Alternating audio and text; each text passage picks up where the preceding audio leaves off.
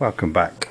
And this week, I want to talk about making sure that you understand that marketing in the year that we actually live in is such an important thing today, with the way that consumers are focused on finding out information about products and services.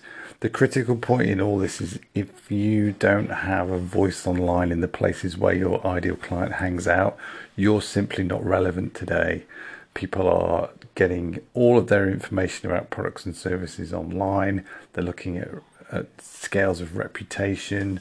They're looking at referrals from other people and then doing research using social media tools and platforms. In some cases, they're going to social media before they even go to a website of a product and service.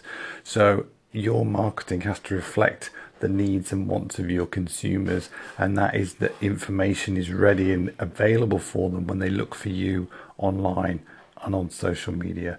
So make sure that you market like the year that we live in and not like the 1980s, and make sure that your information that's out there consistently about your brand and your business is reflective of 2020 and not 1980.